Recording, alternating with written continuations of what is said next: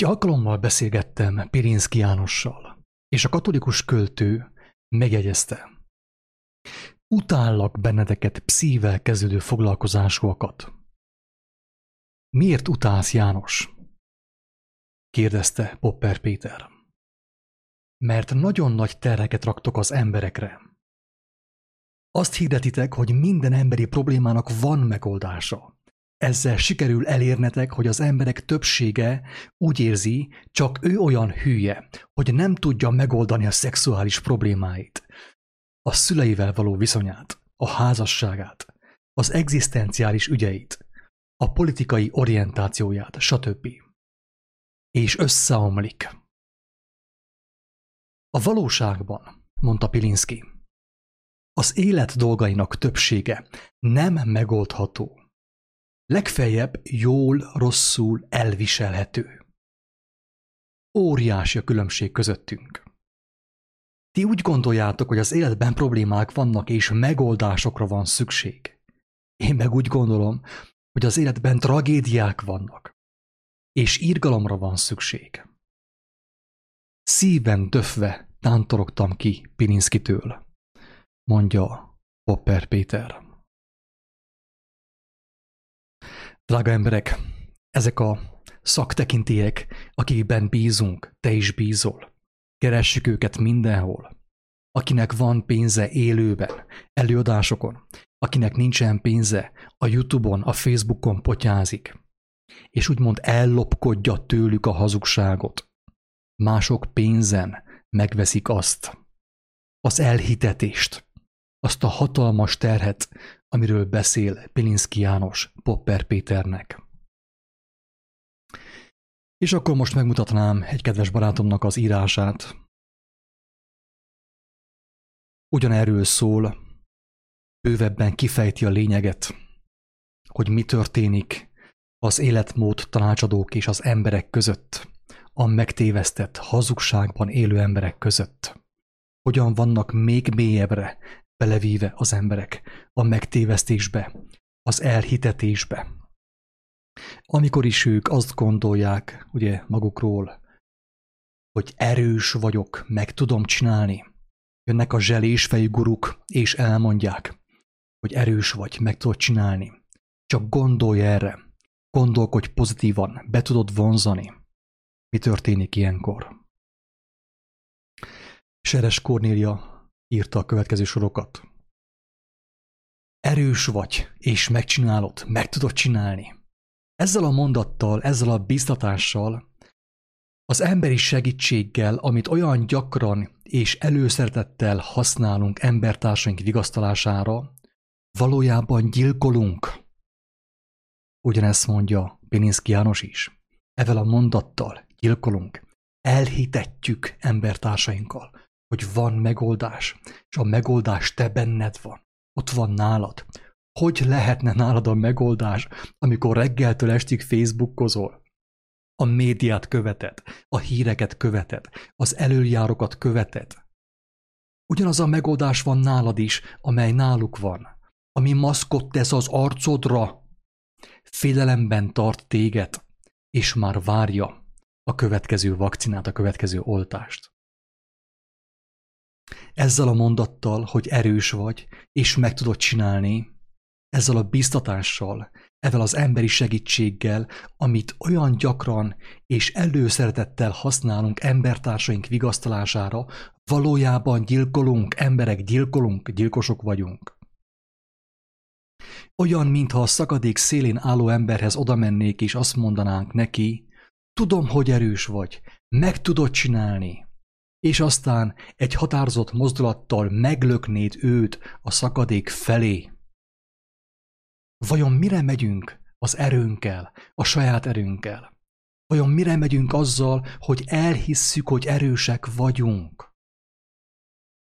Vajon az erőt fog-e bevinni téged a mennyek országába, az igazságba, Isten jelenlétébe, a te saját korlátos emberi erőt, amely oly sokszor cserben hagyod, az fog-e téged bevinni az igazságba? Amikor eddig Te is láthattad, hogy mennyi hazugságot és mennyi fájdalmat adott neked a te saját erőd, amelyet emberektől kölcsönöztél, a pszível kezdődő foglalkozásúaktól kölcsönöztél, a könyvekből, a Facebookról, a YouTube-ról, a világhálóról, előadásokról. Vajon Isten színe előtt mit mondasz majd neki? Ezt, hogy nézd, én milyen erős voltam, én megcsináltam, én ügyes voltam. Nekem azt mondták, hogy erős nő, erős férfi, erős ember vagyok. Vajon ez a lelkület bevisze majd téged, és engem az ő színe elé, a mennyek országába? Engem is sokszor biztattak ezzel a mondattal, és tartottam is magamat is hozzá. Sőt, büszke is voltam magamra, hogy én egy erős nő vagyok, aki mindent kibír, aki mindenen túlteszi magát, aki mindent elbír. Így váltam ugye biozombivá, biorobottá, amely jelesen vizsgázik az erőpróbán. Erős vagy, mindent meg tudsz csinálni, ami fölösleges, mindent meg tudsz csinálni, ami hiába való, ami a hiába valóságban, a földi, a földhöz ragadt, a testi gondolkodásban tart téged. Meg tudod csinálni, ne hagyd abba, vizsgázzál legközelebb is, jelesre, hát ha Nobel-díjat kapsz majd. Olyan szépen építette az egómat és a saját dicsőségemet. Olyan jó volt ezt hallani és elhinni.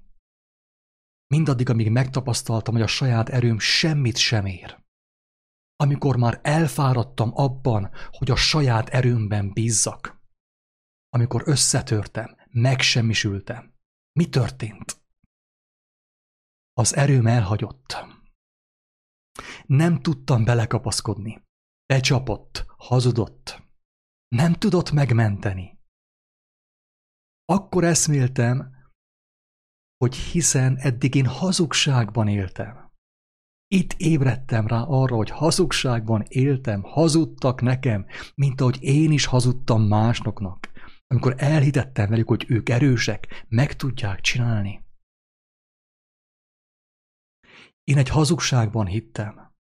Az én erőm sehol nem volt akkor, amikor padlóra kerültem.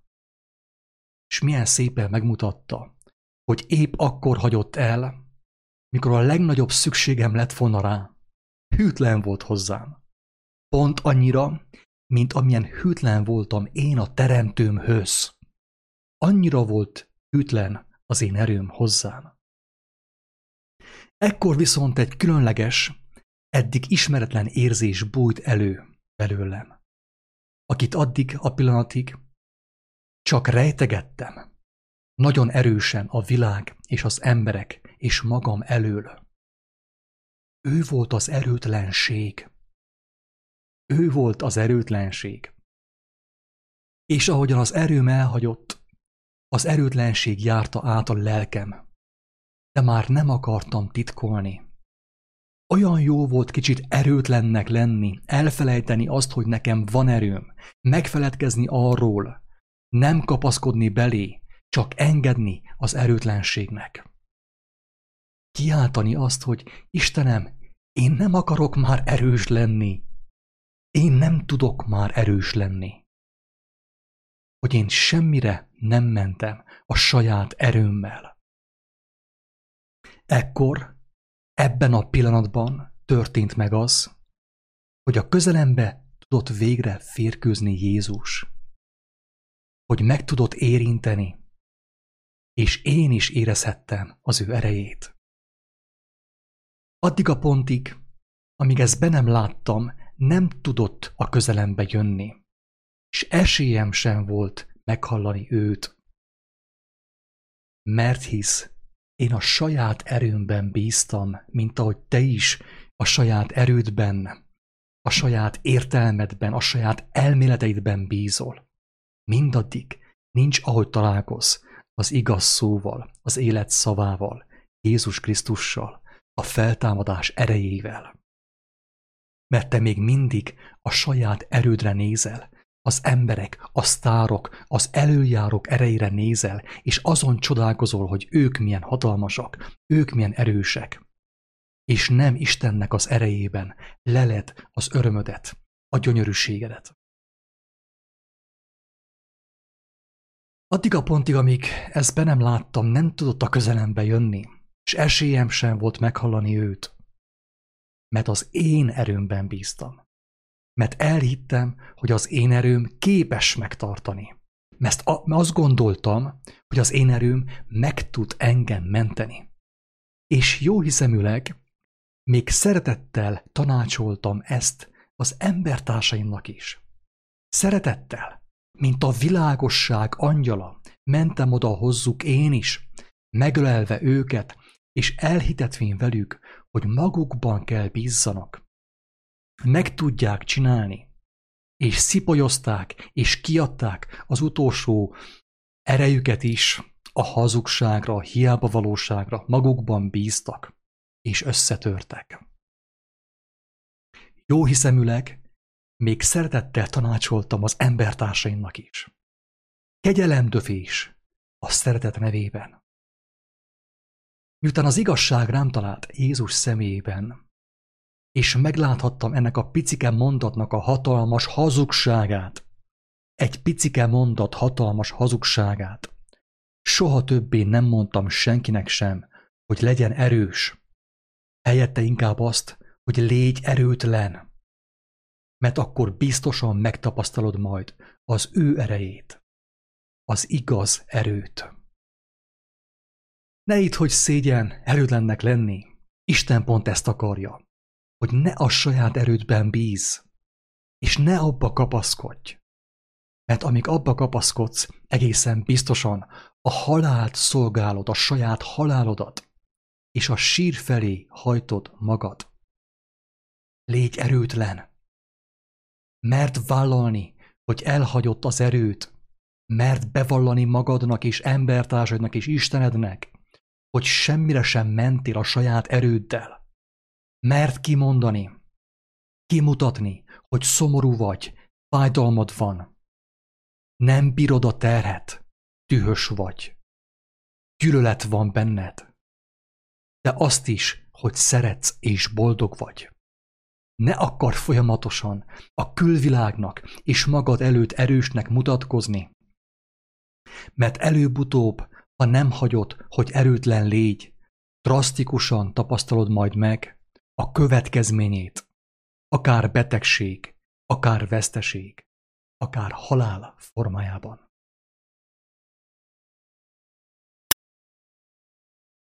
Ami megállít majd, és elveszi az erődet, az egódat, az önbizalmadat, a magabiztosságodat. A mi teremtő atyánk azt mondta nekünk, az én erőm, az Isten ereje, a teremtő Isten ereje a te erőtlenséged által végeztetik el. Nem akarok erős lenni többé, és nem akarok semmit sem megoldani már. Hatalmas szabadság ez egy ember számára, amikor csak arra vágysz, és arra vársz, hogy te teljesen megszűnj. Nem, hogy erős légy, hanem teljesen megszűnj. És az ő ereje, az ő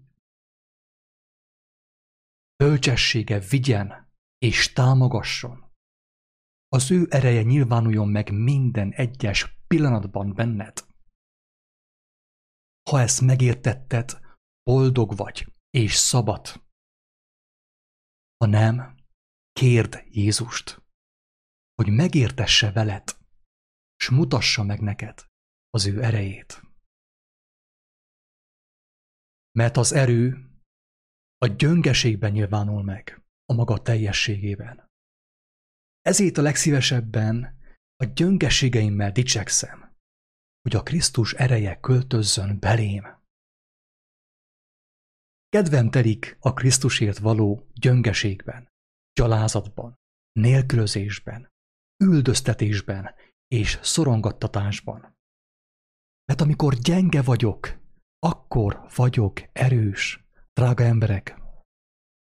Ezt egy olyan ember által mondta Istennek a lelke, aki egész életében erős volt, hatalmas volt, tekintélyes ember volt, minden tudományt ismert.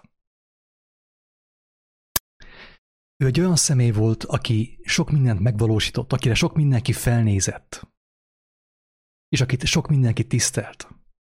És ő mondta azt, hogy mindent, amit korábban értéknek hitt, az elismerést, a tekintét, a sok tudományt, a sok könyvet, kárnak és szemétnek ítéli a Krisztus ismeretéért. Erős vagy, meg tudod csinálni, de nem a saját erődből, hanem Isten ereje által, hogyha megismerted azt, és annak a bölcsességét, ami által az erő megnyilvánulhat rajtad keresztül. Ingyen kaptátok, ingyen adjátok. Isten áldjon, sziasztok!